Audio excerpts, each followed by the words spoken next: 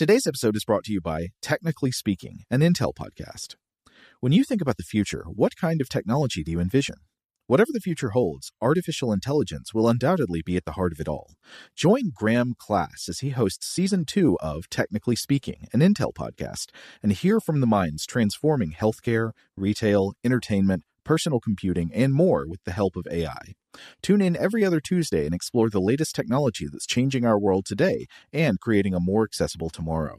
Listen to Technically Speaking, an Intel podcast on the iHeartRadio app, Apple Podcasts, or wherever you get your podcasts. What's up, this your boy Lil Duval, and check out my podcast, Conversations with Unc, on the Black Effect Podcast Network. Each and every Tuesday, Conversations with Unc podcast feature casuals and in-depth talk about ebbs and flows of life and the pursuit of happiness. Unlike my work on stage, I tap into a more serious and sensitive side to give life advice and simply offer words of encouragement, yet remind folks to never forget to laugh. Every Tuesday, listen to Conversations with Unc, hosted by Lil Duval on the Black Effect Podcast Network, iHeartRadio app, or wherever you get your podcasts. Presented by AT&T. Connecting changes everything. Okay, picture this. It's Friday afternoon when a thought hits you. I can spend another weekend doing the same old whatever, or I can hop into my all-new Hyundai Santa Fe and hit the road. With available H-Track all-wheel drive and 3-row seating, my whole family can head deep into the wild. Conquer the weekend in the all-new Hyundai Santa Fe. Visit HyundaiUSA.com or call 562-314-4603 for more details. Hyundai, there's joy in every journey. When you buy Kroger brand products, you feel like you're winning. That's because they offer proven quality at lower than low prices. In fact, we guarantee that you and your family will love how Kroger brand products taste, or you get your money back. So next time you're shopping for the family, look for delicious Kroger brand products, because they'll make you all feel like you're winning. Shop now, in-store, or online. Kroger, fresh for everyone. Hail to you, Hapi, sprung from earth, come to nourish Egypt. Of secret ways, a darkness by day, to whom his followers sing. Who floods the fields that Re has made, to nourish all who thirst.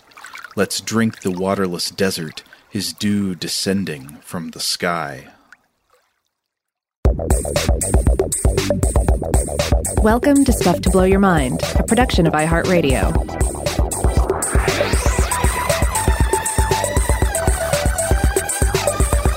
Hey, welcome to Stuff to Blow Your Mind. My name is Robert Lamb. And I'm Joe McCormick, and today we're going to be talking about inundation.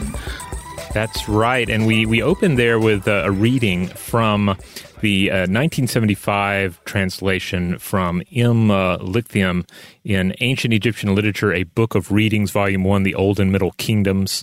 This is referring to a particular deity who is associated with, but not the sole representation or embodiment of, the inundation, the annual flooding of the Nile. Right, so this would be the god, we've been saying Hapi. He is a god whose name in English is usually spelled H-A-P-Y, and I searched in vain to find a correct pronunciation for this name and could not, but I think it's Hapi. Yeah, and I think also Hapi sounds a little less like happy, like I have an inclination to not want to call a god by the name Happy.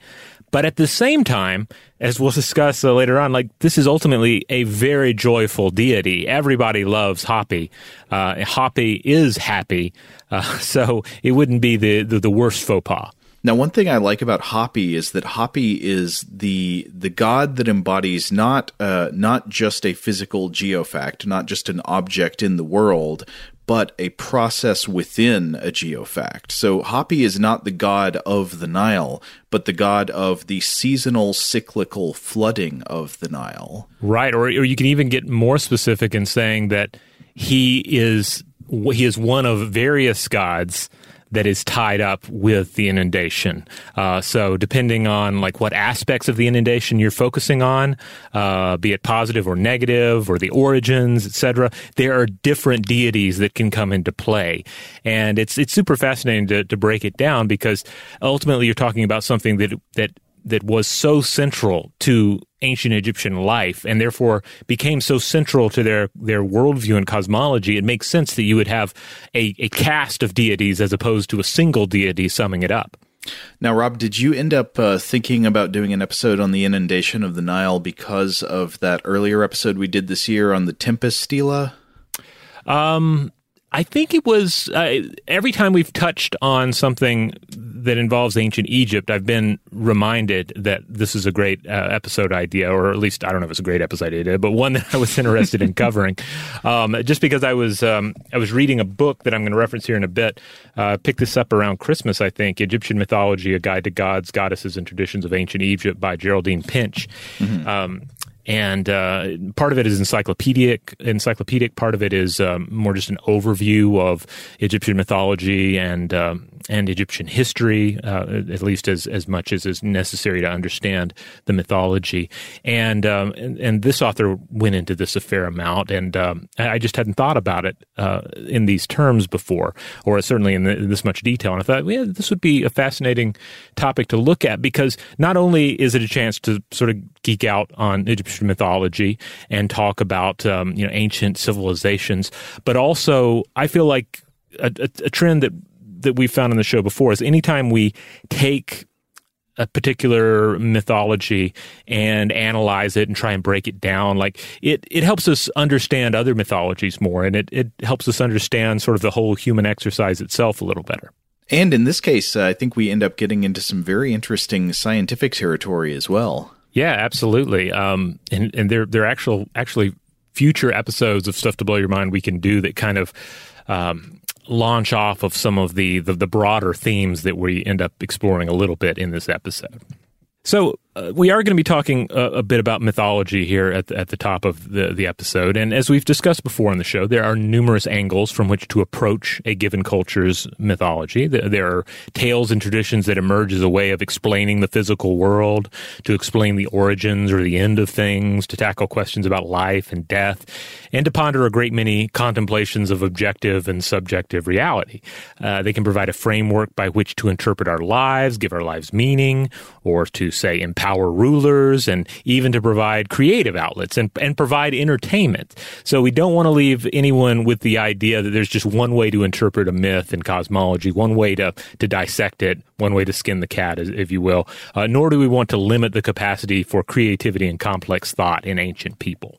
But without a doubt, environment and place are one of the factors that influence the creation of a mythology. Because, of course, mountain gods don't emerge simply because the mountains exist. No, there has to be a connection of experience. And this made me pick up a book I hadn't looked at in a while. I think I picked this up in college by Jonathan Z. Smith, titled To Take Place. And in it, Smith quotes Alan Gusso, an environmental artist, who said, quote, "The catalyst that converts any physical location, any environment, if you will, into a place is the process of experiencing deeply. A place is a piece of the whole environment that has been claimed by feelings." Oh, yeah, I think that is so true. The world is full of natural environments, but within those natural environments are places, and what makes a place? A place is the part of the environment that you remember and talk about. Yeah.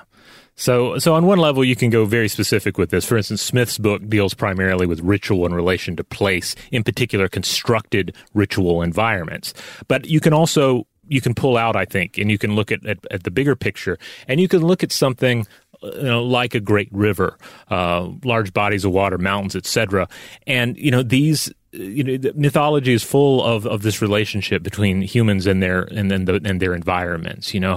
How we feel about it, how we interact with it for sure, but then how we feel about it, what hopes are tied up in it, what fears are tied up in it, the order, the chaos, and so a lot of that is very visible is going to be very visible in our discussion about the Nile.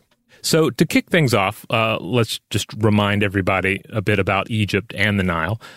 So Egypt, the Egypt you know from a modern map, is located in the northeastern corner of Africa, but it's technically a transcontinental country because it also includes a very southwestern corner of Asia that's connected by a land bridge formed by the Sinai Peninsula. There's a very long history of human civilization here.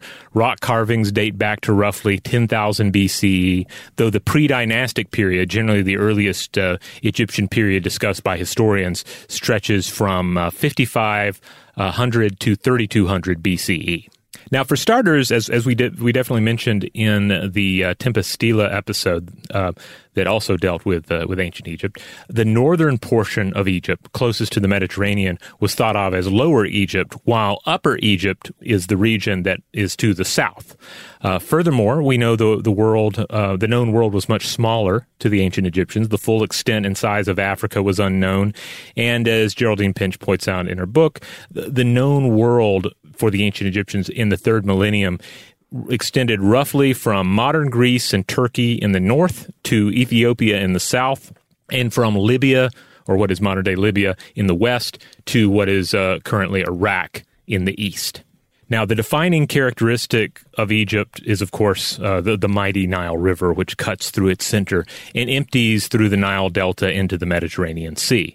The Nile itself, flows north out of its two primary tributaries, the Blue Nile and the White Nile. The Blue Nile stems from Lake Tana in modern-day Ethiopia, and the White Nile stems from Lake Victoria, further south on the borders of Uganda, Kenya, and Tanzania.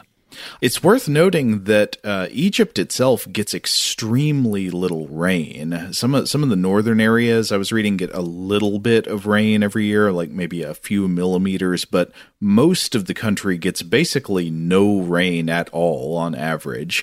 And that's pretty interesting to consider, like being completely tied to a river or tributaries of that river for your only sources of water. There is almost, you can almost count on the fact that no rain is going to be coming down out of the sky. It's just the river or bust. But it's also interesting that while it has been that way for thousands of years, it was not always that way. That's right. If you go back to the truly ancient past, like basically prehistoric Egypt, you go back to this period of time, and for thousands of years, northern Egypt and northern Africa in general had a wetter climate. Grasslands and animal populations stretched across areas that are now just complete desert, and the life that you would find there, the animals, also included nomadic peoples who ranged across the grasslands, while, of course, still other humans enjoyed the rich environment along the coasts of the Great River. Yeah, and this damp period in ancient prehistoric Africa is one of the reasons that you can, for example, find beautiful rock carvings at places, say, in the middle of the Sahara Desert that could not support human life today, or not a sustained sedentary life there today. Yeah. So these areas that are now desert were once more filled with life, but then the land began to dry out, and that left the river as the main thing, really the only thing to cling to. And Pinch writes that this would have been a period of not only great climatic change, but also cultural change, and that it might have helped shape the idea in Egyptian mythology that the world was once different. And of course, we see this in other cosmologies as well, the idea that there was a world before, that there was a life before. But it's interesting to think about that in terms of climate change. Yeah, totally. So by the 4th millennium BCE, agricultural communities had certainly cropped up along the Nile, and the resulting world of the ancient Egyptians was rather unique. So you had hostile deserts that were difficult to cross that made up 90% of Egyptian territory, cutting them off from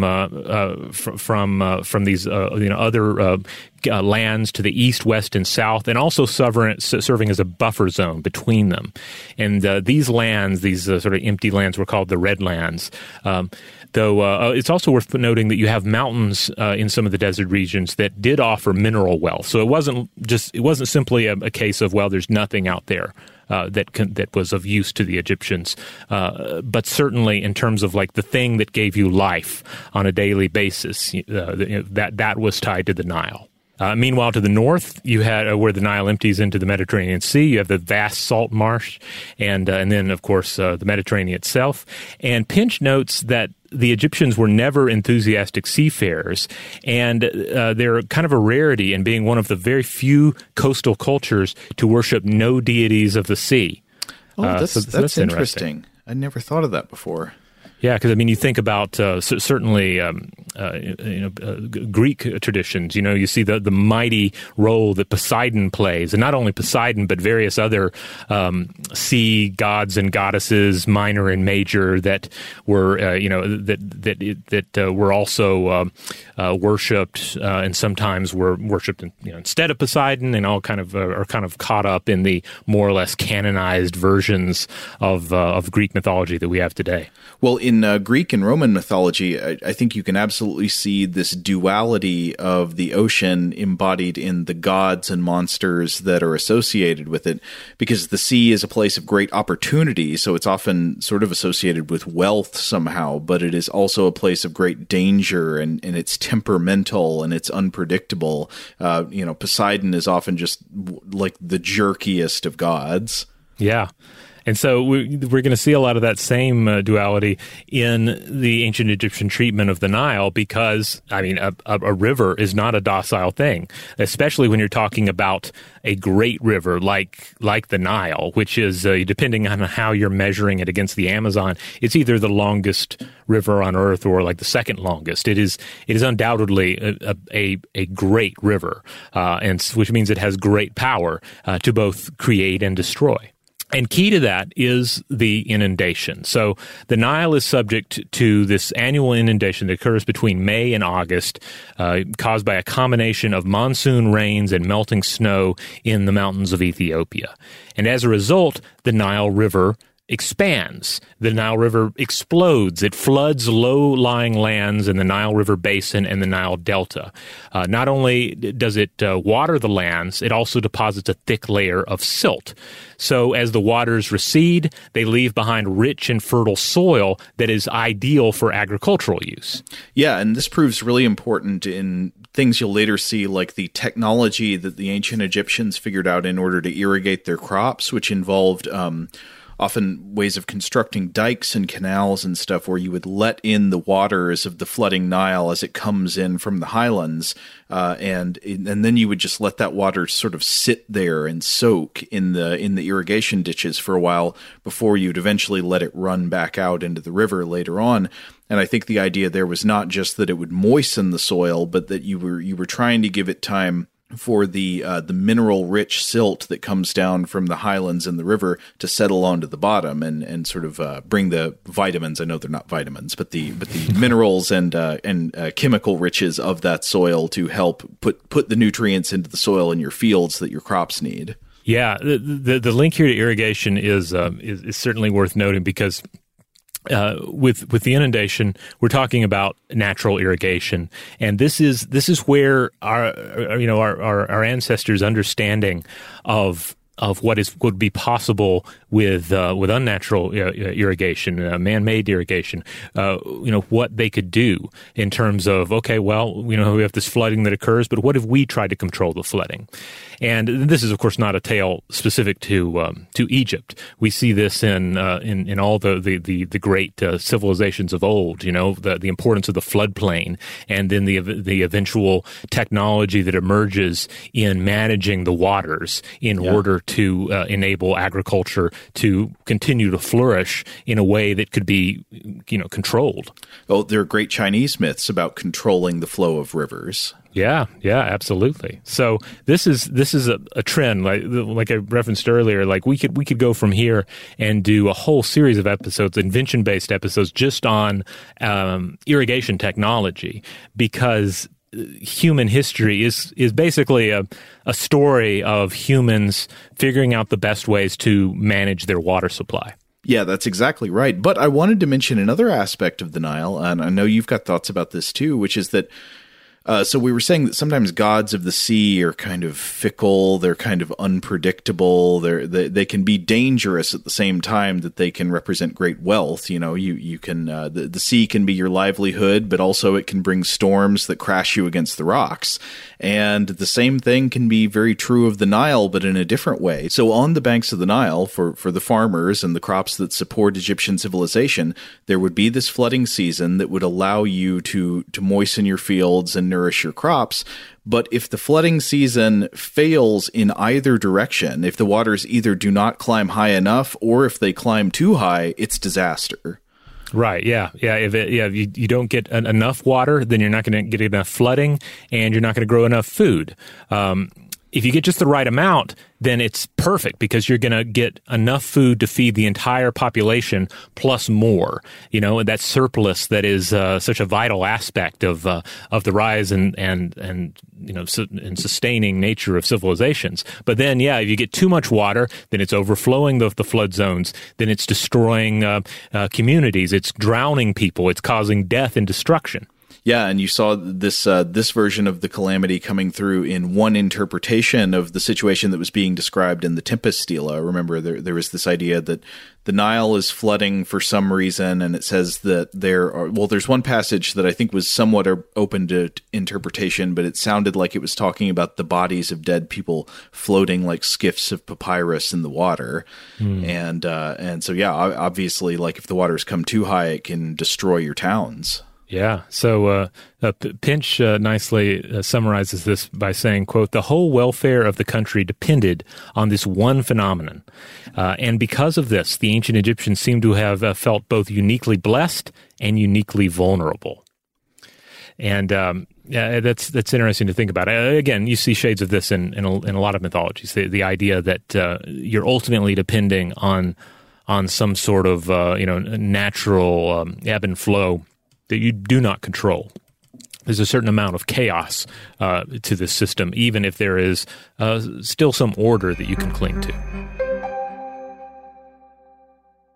Shout out to Astepro for sponsoring this episode and providing us with free samples. Rob, as the local host with allergies here, they sent you some of their nasal spray to treat your allergies. What was your experience like? Yeah, that's right. I always wrestle with the pollen a bit when it rolls in during the spring, so they sent me the little nasal spray. I tried out the product, and yeah, it sure did help me get on top of my symptoms for the day. And it's so fast-acting, it was already kicking in before I left the house. Astepro is a first-of-its-kind nasal allergy spray. It's the fastest 24-hour over-the-counter allergy spray. It starts working in 30 minutes, while other allergy sprays take hours. Astepro is the first and only 24-hour steroid-free allergy spray. Astepro delivers full prescription-strength indoor and outdoor allergy relief from nasal congestion, runny and itchy nose, and sneezing. Get fast-acting nasal allergy symptom relief with Astepro. Go to asteproallergy.com for a discount so you can get Astepro and go today. ASTEPRO allergy.com. Astepro and go. Use as directed for relief of nasal congestion, runny nose, sneezing, and itchy nose due to allergies. Today's episode is brought to you by eBay. eBay Motors is here for the ride. Remember when you first saw the potential? And then, through some elbow grease, fresh installs, and a whole lot of love, you transformed 100,000 miles and a body full of rust into a drive that's all your own. Look to your left. Look to your right. It's official. No one's got a ride like this. There's nothing else that sounds like, feels like, or looks like the set of wheels in your garage. With over 122 million parts, you can make sure your number one ride or die stays running smoothly so there's no limit to how far you can take it. Brake kits, turbochargers, engines, exhaust kits, roof racks, LED headlights, bumpers, whatever your baby needs, eBay Motors has it. And with eBay Guaranteed Fit, it's guaranteed to fit your ride the first time, every time, or your money back. Plus, at these prices, well, you're burning rubber, not cash. Keep your ride or die alive at ebaymotors.com. Eligible items only. Exclusions apply. Okay, picture this. It's Friday afternoon when a thought hits you. I can waste another weekend doing the same old whatever, or I can conquer it. I can hop into my all-new Hyundai Santa Fe and hit the road. Any road. The steeper, the better. Because my all-new Santa Fe is available with H-Track all-wheel drive, so I can hit the trail without a worry in the world. Heck, with 3 rows and best-in-class rear cargo space, I can pack the whole family in with all our gear. We've got available dual wireless charging for our phones, so we'll never lose touch with civilization, and we won't lose touch with the primordial power of Mother Earth. So which is it? Waste the weekend or do something a little more epic and conquer it in the all-new Hyundai Santa Fe. Visit HyundaiUSA.com or call 562-314-4603 for more details. Hyundai, there's joy in every journey. Today's episode is brought to you by Technically Speaking, an Intel podcast. When you think about the future, what kind of technology do you envision? Whatever the future holds, artificial intelligence will undoubtedly be at the heart of it all. Join Graham Class as he hosts Season 2 of Technically Speaking, an Intel podcast from Ruby Studio in partnership with Intel.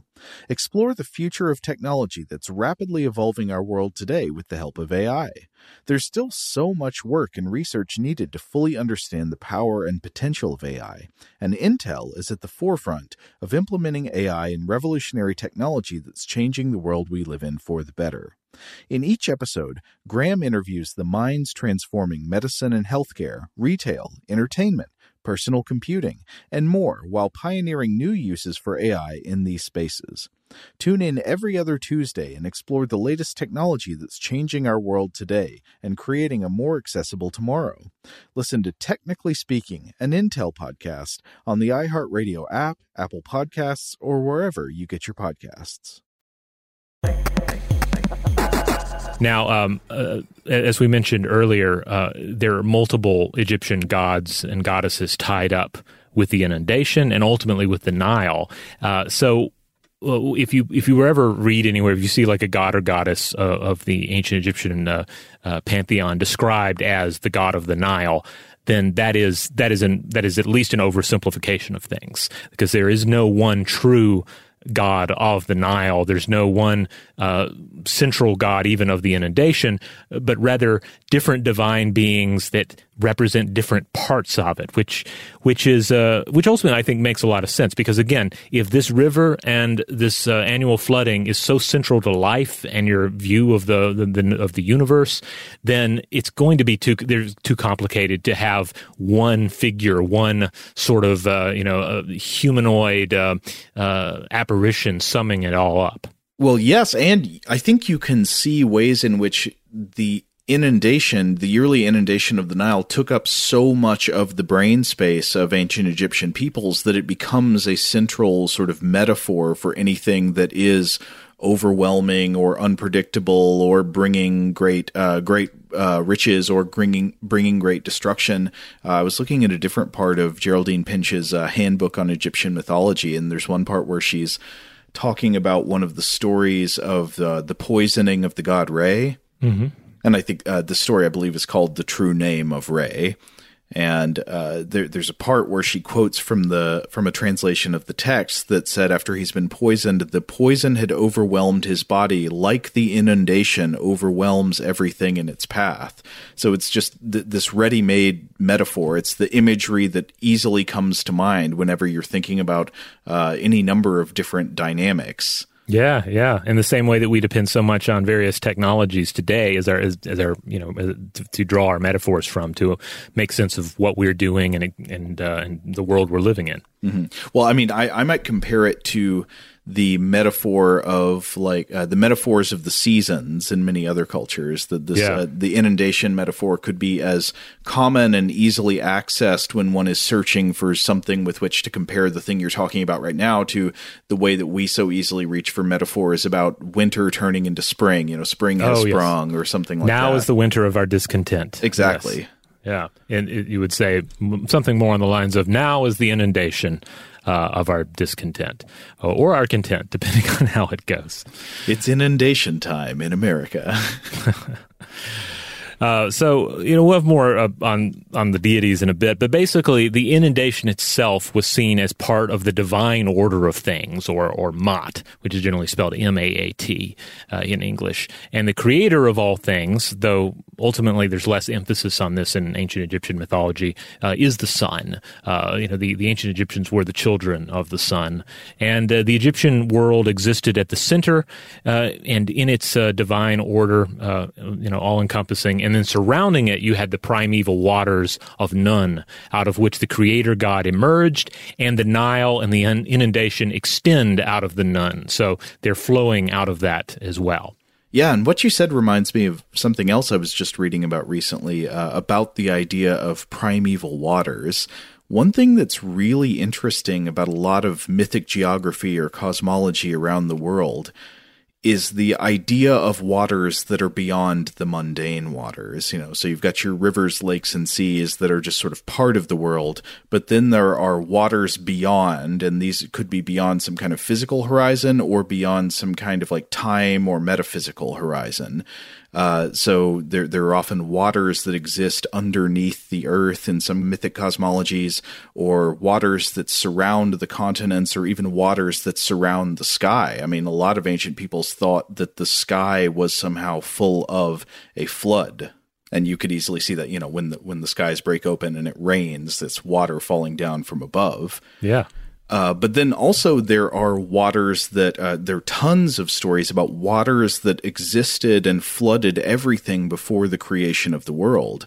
I was reading about this in the Encyclopedia of Creation Myths by the scholar David Leeming, who argues that no motif occurs more often in creation myths around the globe than that of primordial waters. It is the single most common theme of cosmic origin stories in all of human culture, and that it's central to a number of different kinds of creation myths, like the creation out of chaos myths, the earth diver type creation myths. All of these have waters that existed before there were lands and all of the, living things on them and all of the order.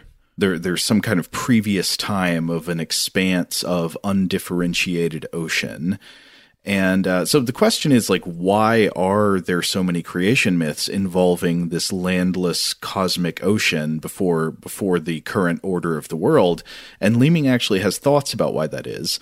So just to read from his entry here, he says, there are several reasons for the ubiquity of this motif. All cultures naturally recognize water as a necessary source of life and survival, making it a useful symbol of creative fertility. Large masses of water are uncontrollable and therefore aptly representative of chaos. In tandem, these two symbolic functions lead us to the idea of potential as yet unformed creation. Oh, and he also talks about the idea of waters as traditionally often having sort of divine gender associations, like waters in some ways being mythically associated with female qualities and having to do with maternal waters and creation of the earth as a kind of birth. But the central idea is that water is necessary for every aspect of life, and yet the oceans are untamed and untamable, sort of chaos embodied, and these two things come together to create the ultimate human vision of a chaos of potential before the world we know. Yeah, absolutely. And we see that reflected here as well. Yeah. So I don't know. It's like whenever I picture the creation myth that says creation from the void or creation from chaos, I'm always picturing space. My brain has been fed with science fiction. So I'm picturing interplanetary, interstellar space. Maybe I can see a star field in the background, but that wouldn't make sense because if it's supposed to be creation out of nothing or from chaos, there wouldn't be stars yet. That's some kind of order. It would just have to be space. But really maybe to be more in the tradition of ancient human thinking, I should be picturing waters. Again, that's not true for every culture and every creation myth, but it's shockingly common. Yeah. So again, in the Egyptian tradition, we have Nun, that's the primeval waters, and Nun feeds the Nile and the inundation. And then on top of that, we also have the foreign lands and deserts that border Egypt, and these are realms of chaos or Isfet. Again, the Nile was thought to flow from Nun and therefore is the work of the creator god. And there are several different versions of the creator god. And specifically, the floodwaters were said to flow from the two secret caverns formed by the creator's sandals. Ooh. And so this is where we get into some of the, not all, but some of the major deities that are tied up with the Nile and specifically the inundation. So the creator god Khnum guards over these caverns, it said, and also could be thought to control the inundation. And he was often depicted as a human with the head of a long-horned ram, and was said to have created human beings from the wet clay left over from the inundation. Thus, he's a god of pottery as well, kind of a god of creative technology. And like all gods and goddesses in long-standing cultures, his exact role shifts over time. There's an evolution. There are changes. He's not a singular thing, but part of a tradition, like all of these entities. But he's associated ultimately not only with the creation of humans, but of technologies like boats, and also with the birthing of newborn gods and kings. So he is the god of the wheel as well, and this is beautiful as well, the god of the nocturnal sun. He is the soul of Re passing through the underworld. Ooh, wow, the nocturnal sun. So that's when they have the idea that the sun during the day goes through the sky and at night has to pass through down darkness, through the underworld. Okay. Yeah. Again, we have to put ourselves in the mindset of this kind of cosmology where there is only our world, there is only Egypt, and where the sun goes when it goes over the horizon, it's going into darkness. It's going through this arduous journey so that it might come back up again and light the world. Oh, God, I wish I could remember the details. Isn't there something about how in at least one version of the story, the sun is a barge that as it goes under the ground at night, it gets attacked by the same monster every night and has to fend it off? Yeah, it's beset by monstrous demons, and it's like a group effort to fight off these monsters and protect the sun so that it can come back up the next day. It's gorgeous. Yeah. So that's one major deity, and then one of the other ones, of course, is Hapi, who we talked about at the top of the podcast, the one that's often spelled like H-A-P-Y. It looks a lot like happy, and again, that's not completely off the mark because this god is the personification of the positive aspects of the inundation, and is sometimes depicted as an obese green or blue man with pendulous breasts. Yeah, so sometimes you'll see him represented with, they don't always look exactly like organic human breasts. Like sometimes they look like a kind of strange like triangle coming out of his armpit, at least in some of the illustrations I've seen. But I think they are supposed to be breasts. Yeah, and because ultimately he is nourishing. Though I have to admit, like when I picture him in my mind, I imagine something like Max Rebo from Return of the Jedi, the keyboard player. Because he's often got blue or green skin. Yeah, and also, I mean, Max Rebo has a very pleasant aura. He's happiness and good times, and thus is Hapi. All humans sing hymns to him. The creatures rejoice. So when he's approaching, so he is the Lord of fishes. He's the maker of grain, and he also plays a key role in the vital Egyptian myth of murdered Osiris, as the waters of inundation play a role in reviving him, just as they revive the crops every year. But okay, so this is the pleasant side, the beneficial side of the inundation. But of course, the inundation has this destructive side as well, this dark side, and it is personified by the distant goddess, which you can kind of think in Pinch's writing. It's kind of like this is the goddess, but it is also kind of a broad categorization of goddess that is associated with different individual goddesses at times. But basically, the idea here is that. First of all, the distance thing. Again, in the ancient Egyptian cosmology, distance probably means pushing you out into the desert and towards those kingdoms of chaos. And so that is the place where the distant goddess is said to reside. Sometimes is depicted as having this terrible leonine form. She's kind of like some sort of giant lion, and so she inhabits these lands. She is associated with Re or Rob, perhaps as a feminine aspect of him, or the soul eye. But she becomes an uncontrollable and angry deity that therefore takes up in the chaotic land. So she's kind of like a shard of the almighty sun god. She's like a piece of him, but she's gone rogue and is therefore a danger to the people of Egypt. Though there are myths associated with her retrieval by Honorius, the mythical hunter who brings the solar lion back to Egypt to much rejoicing. So Pinch writes that the implication of the various distant goddess myths is that, quote, if the destructive anger of the solar eye is not balanced by the justice and truth personified by Maat, the world will slide into chaos.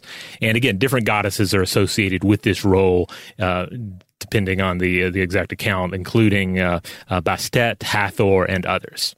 Now, again, there are multiple additional gods that factor into the inundation in one way or another. And again, we have to remember the central role that it played in Egyptian life, all the sacred connotations it absorbed. We're not going to attempt to list them all here. You can read about many of them in Pinch's Egyptian mythology book if you want. There are also some other excellent texts out there on Egyptian deities. But there is one in particular I wanted to bring up, and that is Hecate. This is a frog-headed goddess who plays a vital role in childbirth and the rebirth of the dead. So she's the divine midwife. So she's a follower of Hape, and sometimes a female counterpart of Khnum, and a frequent motif on ivory wands, which are these kind of boomerang-shaped pendant things that were used to protect women and children. But Pliny the Elder actually wrote on some of this, talking about the frog motif, apparently commenting that the Egyptians thought that frogs spontaneously emerged from the mud left over by the inundation, which is interesting because on one hand, of course, that's not exactly how it works. Obviously, the mud of the inundation is not giving birth to the frogs, but that flooding is what makes the reemergence of the frogs possible. You know, it is the annual sustaining flood. It is the bringing of the water and the bringing of the nutrients that make life possible in Egypt. Yeah, that's really interesting. No, I don't know if Pliny is correct in ascribing that belief to the ancient Egyptians, but right. if he is correct, that would be in keeping with a lot of theories throughout history about the spontaneous generation of animals from certain types of especially damp sorts of conditions. Yeah.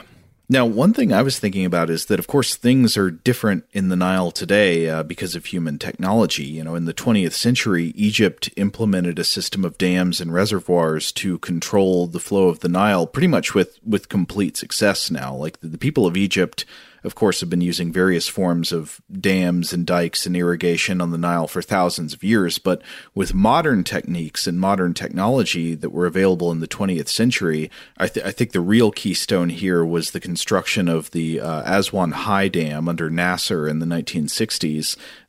Following that, Egypt was essentially able to end its flooding cycle, like that it could now store up excess water from the rainy season to be released in a controlled way even during the traditional dry season, which of course would just be a revolutionary change for the Egyptian people. But at the same time, I have to wonder, like, in mythological terms, does this represent a kind of deicide? Is this a slaying of Hapi? Yeah, you could look at it that way, right? Like this is the tale of how humans finally conquer the gods. But on the other hand, you could say, well, Khnum is kind of a god of technology as well as this god tied up with the inundation. So, he's kind of present at the victory celebration. So he's ultimately some of these entities are tied up in the same tale. I mean, also Hape, in a way, he would be there, right? Because he's all about the good stuff that comes with the inundation. The story of modern technology is that the negative connotations are never completely dispelled. So the distant goddess is never that distant. Well, maybe you could think about it now that Hapi is just embodied in the water that sits in the reservoir behind the dam and is just released gradually throughout the year. So instead of sending his blessings in an unpredictable way, his blessings can now be distributed in a very organized and orderly way. Instead of being a comedian or a music star that periodically appears at the casino, Hapi has a residency at the casino at this point. So you can count on him being there. Today's episode is brought to you by eBay. eBay Motors is here for the ride. Remember when you first saw the potential? And then, through some elbow grease, fresh installs, and a whole lot of love, you transformed 100,000 miles and a body full of rust into a drive that's all your own. Look to your left. Look to your right. It's official. No one's got a ride like this. There's nothing else that sounds like, feels like, or looks like the set of wheels in your garage. With over 122 million parts, you can make sure your number one ride or die stays running smoothly so there's no limit to how far you can take it. Brake kits, turbochargers, engines, exhaust kits, roof racks, LED headlights, bumpers, whatever your baby needs, eBay Motors has it. And with eBay Guaranteed Fit, it's guaranteed to fit your ride the first time, every time, or your money back. Plus, at these prices, well, you're burning rubber, not cash. Keep your ride or die alive at ebaymotors.com. Eligible items only. Exclusions apply. Okay, picture this. It's Friday afternoon when a thought hits you. I can waste another weekend doing the same old whatever, or I can conquer it. I can hop into my all-new Hyundai Santa Fe and hit the road. Any road. The steeper, the better.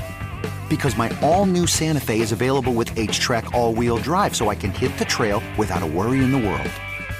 Heck, with 3 rows and best-in-class rear cargo space, I can pack the whole family in with all our gear. We've got available dual wireless charging for our phones, so we'll never lose touch with civilization, and we won't lose touch with the primordial power of Mother Earth. So which is it? Waste the weekend or do something a little more epic? And conquer it in the all-new Hyundai Santa Fe. Visit HyundaiUSA.com or call 562-314-4603 for more details. Hyundai, there's joy in every journey. Today's episode is brought to you by Technically Speaking, an Intel podcast. When you think about the future, what kind of technology do you envision? Whatever the future holds, artificial intelligence will undoubtedly be at the heart of it all. Join Graham Class as he hosts Season 2 of Technically Speaking, an Intel podcast from Ruby Studio in partnership with Intel. Explore the future of technology that's rapidly evolving our world today with the help of AI. There's still so much work and research needed to fully understand the power and potential of AI, and Intel is at the forefront of implementing AI in revolutionary technology that's changing the world we live in for the better. In each episode, Graham interviews the minds transforming medicine and healthcare, retail, entertainment, personal computing, and more while pioneering new uses for AI in these spaces. Tune in every other Tuesday and explore the latest technology that's changing our world today and creating a more accessible tomorrow. Listen to Technically Speaking, an Intel podcast on the iHeartRadio app, Apple Podcasts, or wherever you get your podcasts. Today's episode is brought to you by Visible. If you haven't heard of Visible, now you have. They're the wireless carrier that's making wireless visible. It's in the name. Get a one-line plan with unlimited 5G data powered by Verizon, just $25 a month, every month, taxes and fees included. Having a one-line plan means you only need you to save. No estranged roommates, exes, cousins twice removed, or AI-powered humanoid robots needed. And because $25 a month really means $25 a month, you can call, text, stream, whatever, as much as you want without worrying about getting dinged at the end of the month. No hidden fees, no surprises. No, really. It's like the old saying goes, you can't judge a book by its cover, but you can judge a company by its name. So spread the word. Tell all your friends there's a wireless company out there with transparency in their name, and they're called Visible. Start saving on wireless today at Visible.com. Monthly rate on the Visible plan for data management practices and additional terms, visit Visible.com. So I've got another thing I want to talk about, and this is going to take us into the realm of biochemistry, because I was thinking about the cycles associated with the flooding of the Nile. And this led me to a really interesting article that was published just a few months ago. It was in December of 2020, and it was a news feature for the journal Nature, written by Michael Marshall, that was called How the First Life on Earth Survived Its Biggest Threat, Water. So we've discussed this a bit on the show before, but obviously one of the biggest outstanding puzzles in all of the biological sciences is the origin of life on Earth. You know, assuming that the first living cells evolved from precursor chemicals somewhere in the early history of the planet, how did that happen? You know, what were the conditions that led to that? How common are those conditions, and could they be replicated? So for a long time, the dominant thinking among biochemists has been that the earliest chemical precursors to life as we know it must have arisen in the ocean. This is the classic primordial soup idea, right? That somehow in the ancient oceans, there would have been this swirling mix of organic molecules, of carbon-based chemistry, and that gradually those molecules would kind of come together and form the molecular building blocks of life. This was something that was advocated by people like J.B.S. Haldane. And there are still some theories about life emerging, but about the first precursors to Earth life emerging in parts of the ocean, for example, around deep hydrothermal vents. That's one of the versions of this theory that's still going today. But an alternative explanation has been really gaining some traction in recent years. Because what seems absolutely clear is that you need water in order to put together the first building blocks of cells. So these building blocks would include things like DNA or RNA, which are information-carrying molecules, but then also things like proteins that can do the work of metabolism in life. But that doesn't necessarily mean that the ocean is the best place for those chemicals to come together. And Marshall, in this article, calls attention to the research of a scientist named John Sutherland, who is a biochemist at the MRC Laboratory of Molecular Biology at Cambridge. Marshall writes, quote, "Several studies suggest that the basic chemicals of life require ultraviolet radiation from sunlight to form, and that the watery environment had to become highly concentrated or even dry out completely at times. In laboratory experiments, Sutherland and other scientists have produced DNA, proteins, and other core components of cells by gently heating simple carbon-based chemicals, subjecting them to UV radiation, and intermittently drying them out. Chemists have not yet been able to synthesize such a wide range of biological molecules in conditions that mimic seawater." So in other words, if these studies are going in the right direction, it may be evidence that the origins of life itself are not in the deep dark of the ocean, but in the cyclical flooding and drying out of something like a sun-baked puddle or stream bed on the surface of a continent. Wow. So in effect, we're talking about not the inundation, but a kind of primeval inundation. Yeah, I mean, the seasonal flooding and drying out of, I mean, the metaphorical connection to the Nile here is fascinating. Yeah. And in some ways, the similarities are not just like aesthetic or superficial. Like you could say that there are actually there are significant similarities in the causal effects of what's going on in these two cases. We'll get to more of that as I go on.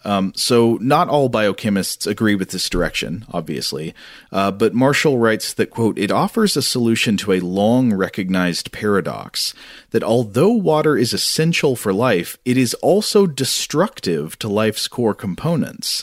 Now, remember, we talk on the show a lot about how water is an amazing chemical because it is a master solvent.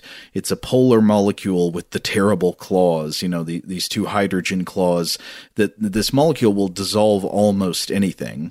And the molecules necessary for life tend to break down over time when submerged in water.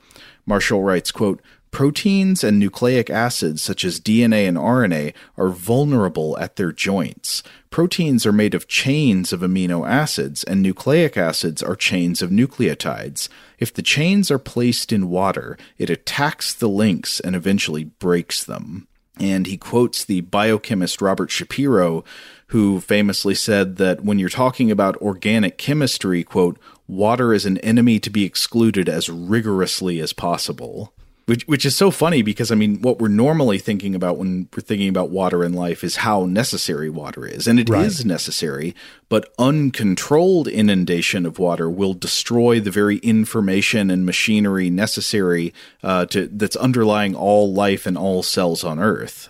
Yeah, again, the very duality that is summed up in these deities that we just discussed here. Yeah. So you can see almost a kind of like the irrigation systems and the systems of dams and dikes that are used to manage the Nile. That actually, there's something similar going on in our cells. Like the cells in organisms today keep very tight control on the movement of their water contents to prevent the water in their cytoplasm. The cytoplasm is the kind of gel that makes up the interior of a cell, to keep the water in their cytoplasm from harming the genetic material and proteins that it surrounds. Marshall in this article quotes a synthetic biologist from the University of Minnesota in Minneapolis named Kate Adamala, who says, quote, "We are taught that cytoplasm is just a bag that holds everything and everything is swimming around. That is not true. Everything is incredibly scaffolded in cells, and it's scaffolded in a gel, not a water bag." So cytoplasm is mostly made of water. I think it's something like 80% water by mass or something. But there are structural features in cells that keep the water from tearing up the important stuff. Again, kind of like the structures built around the Nile to manage its flooding. Yeah. So you can look at the things that civilization does are ultimately, in many cases, the things that that are happening just in life itself. Right, but of course, that's once we have the cells that have evolved today. Think about how the first cells could have evolved when they didn't have those structures in place yet. So the implication is that if the earliest life arose in some kind of natural condition, it didn't have cell structure to protect it yet, those natural conditions must have somehow placed limits on how and in what ways things got wet. And again, this brings us back to the idea of places that would intermittently flood and then dry out again. And the article goes on to cite some examples of recent studies supporting this idea. One example by a team including that researcher mentioned earlier, John Sutherland, the biochemist from Cambridge. This study is by Matthew W. Pauner, Beatrice Garland, and John D. Sutherland, published in Nature in 2009, called Synthesis of Activated Pyrimidine Ribonucleotides in Prebiotically Plausible Conditions. So basically what happened here is that, and this is summarized by Marshall, but I trust his summary here. He says that the team managed to create 2 of the 4 nucleotides in RNA, out of some simple chemical precursors. So this would be phosphate and some carbon-based compounds. I think cyanide salts were an important part of it. So you just start with some chemicals in water, and then by dissolving those chemicals in the water to down to a very high concentration, they were able to create 2 of these 4 nucleotides by some reactions that mimic the kind of reactions that would take place in a pool or a stream of water that was drying out and concentrating while being exposed to sunlight, including UV radiation, and the UV radiation was important. And another study in 2015 showed that researchers were able, via similar means, to create the precursors to proteins or lipids, and another study did the same to the constituents of DNA.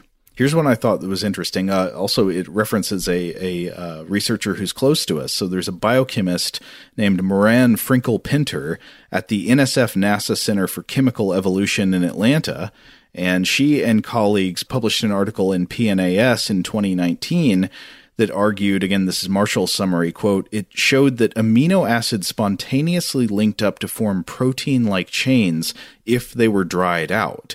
And those kinds of reaction were more likely to occur with the 20 amino acids found in proteins today compared with other amino acids. That means intermittent drying could help explain why life uses only those amino acids out of hundreds of possibilities." Yet again, so like if this were the way that life on Earth first evolved, it would explain some chemical features of modern life that you might otherwise be able to see as just kind of random or contingent. Oh, wow. Another interesting finding about those wet-dry cycles. So several of the researchers that Marshall talks about in this article point to the importance, again, of not just high concentrations of chemicals in a reducing pool of water, but the cycles, specifically repeated wet-dry cycles. It gets wet, it gets dry, it gets wet, it gets dry.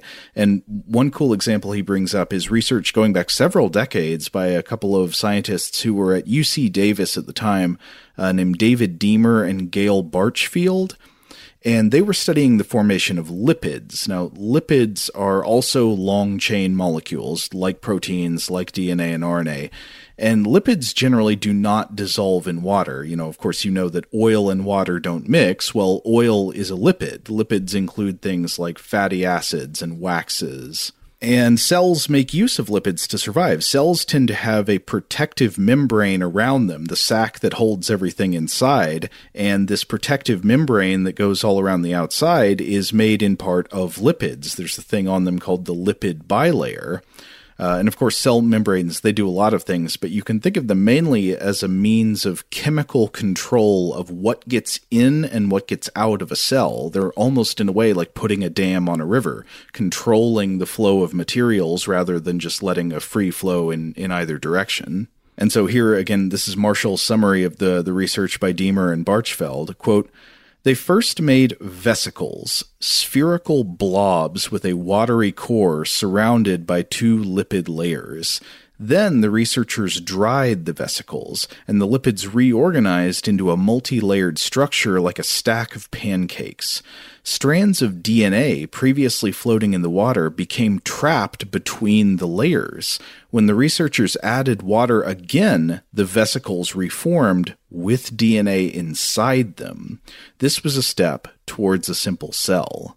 So you're beginning to see ways that, again, it's not known that this is how it's happened, but very intriguing ways to imagine cells structurally coming together for the first time. If you've got chemical reactions in reducing concentrated water that are creating molecules like DNA or RNA, and then somehow that DNA or RNA is getting trapped inside layers of lipids, it can start to function like the cells we know today. Very cool. Yeah, I love it. It's the primordial waters, the inundation, all in one. Yeah, and of course, again, the key thing being these repeating wet-dry cycles as a means of getting the constituents of life suspended inside protective lipid membranes. And Marshall, of course, mentions a bunch of other stuff, actually. There's subsequent research by Diemer and colleagues that has continued to drive this logic forward. There's also some cool stuff in this article about ways that you could think about wet and dry cycles as almost kind of an evolutionary pressure on early chemical constituents of life by like repeatedly wetting them and drying them out. There was this process of sort of winnowing out the weaker forms of molecules and allowing the more robust types of life precursor molecules to survive. A kind of evolution before there's actually a cell, which is a pretty interesting possibility. But anyway, toward the end of the article, it starts talking about, well, so specifically what kind of situation are these scientists really imagining, like where life could have arisen? And so several researchers mentioned different ideas. One is the idea of a partially flooded meteorite impact crater drying out in the sun, maybe with streams running into and out of it somehow, or perhaps a volcanic hot spring pool with wet and dry cycles at its edges. So yeah, I mean, this goes against the traditional idea of the earliest life forms arising in the ocean, but I like this new image that it's almost at the kind of like tidal zone of a tiny ocean that may have been no bigger than a puddle, the part of the rock surface that gets wet and then dries out in the sun and then gets wet again could be where the oldest of our ancestors came from. Wow. And then the article also mentions a bunch of other studies. It comes back, I think, to be even-handed with reasons for thinking that oceanic origins, particularly those around deep-sea hydrothermal vents, could still be viable explanations according to some other experts. There's even like one hypothesis about how you could potentially create wet-dry cycling in and around the rocks lining deep-sea vents. So the article as a whole is definitely worth a read.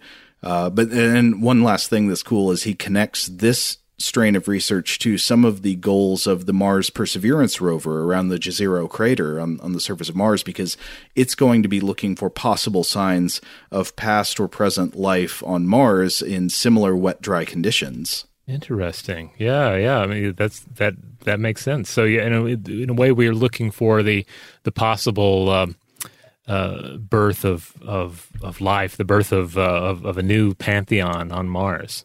Yeah. The recurring blessings of Hoppy on another planet. Yeah, space Hoppy. I love it. And I also love that we were able to to begin by talking about mythology and irrigation, and get into these questions about life itself that ultimately kind of loop back around into the mythological. The areas that are contemplated by both science and mythology. Ooh, this is the kind of stuff that really gets my brain tingling. Yeah, absolutely. And like we said, there are various jumping off points from here. So I guess we can ask the listeners to chime in. Like, what would you like next? Do you want us to talk about Osiris in a future episode? Do you want us to go all in on irrigation technology? Or maybe you just want us to go like partially in, like, I don't know, knee deep in irrigation technology? What's your comfort level? Because I was looking through some of it earlier, and it's super fascinating. Again, human civilization is kind of a story of irrigation technology. So there's a lot to discuss. All right, we're going to go ahead and close it out there. But in the meantime, if you would like to check out other episodes of Stuff to Blow Your Mind, you know where to find them in the Stuff to Blow Your Mind podcast feed. And you can get that, pretty much anywhere, wherever you get podcasts. You'll find core episodes on Tuesdays and Thursdays. We try and slip in an artifact on Wednesdays, listener mails on Monday, and Friday is Weird House Cinema. That's the far less science, far less depth. It's all about the weird films in those episodes. And then we run a Vault episode, a rerun, over the weekend. So however you get the show, if the platform gives you the power to do so, just rate, review, and subscribe. Huge thanks, as always, to our excellent audio producer, Seth Nicholas Johnson. If you'd like to get in touch with us with feedback on this episode or any other, to suggest a topic for the future, or just to say hello, you can email us at contact@stufftoblowyourmind.com.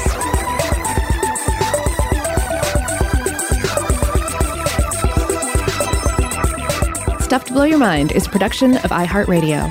For more podcasts from iHeartRadio, visit the iHeartRadio app, Apple Podcasts, or wherever you listen to your favorite shows.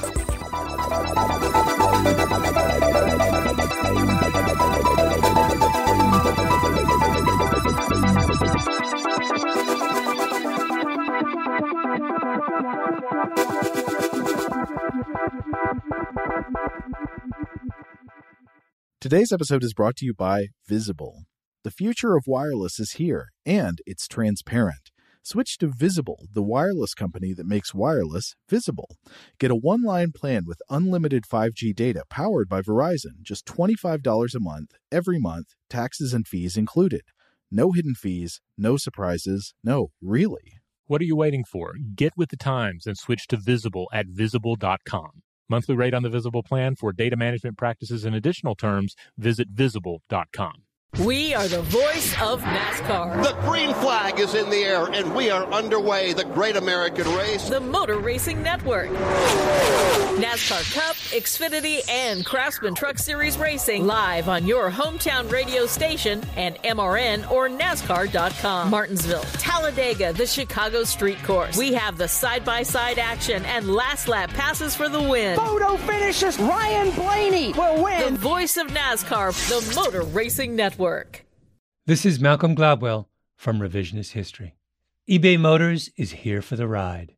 With some elbow grease, fresh installs, and a whole lot of love, you transformed 100,000 miles and a body full of rust into a drive that's all your own. Brake kits, LED headlights, whatever you need, eBay Motors has it. And with eBay Guaranteed Fit, it's guaranteed to fit your ride the first time, every time, or your money back. Plus, at these prices, you're burning rubber, not cash. Keep your ride or die alive at ebaymotors.com. Eligible items only. Exclusions apply. Xfinity has free premium networks for everyone this month, no matter what kind of entertainment you love. Addicted to true crime? Catch killer cases and more spine-tingling shows on A&E Crime Central. Crave adventure? Explore Asian action movies on Hi-Ya. Searching for something extreme? Check out skating, snowboarding, and more on Fuel TV Plus, the global home of action sports. And find crowd-pleasing bops on iHeartRadio's Hit Nation playlist. There's new free shows and movies to love every week. Say free this week in your Xfinity voice remote.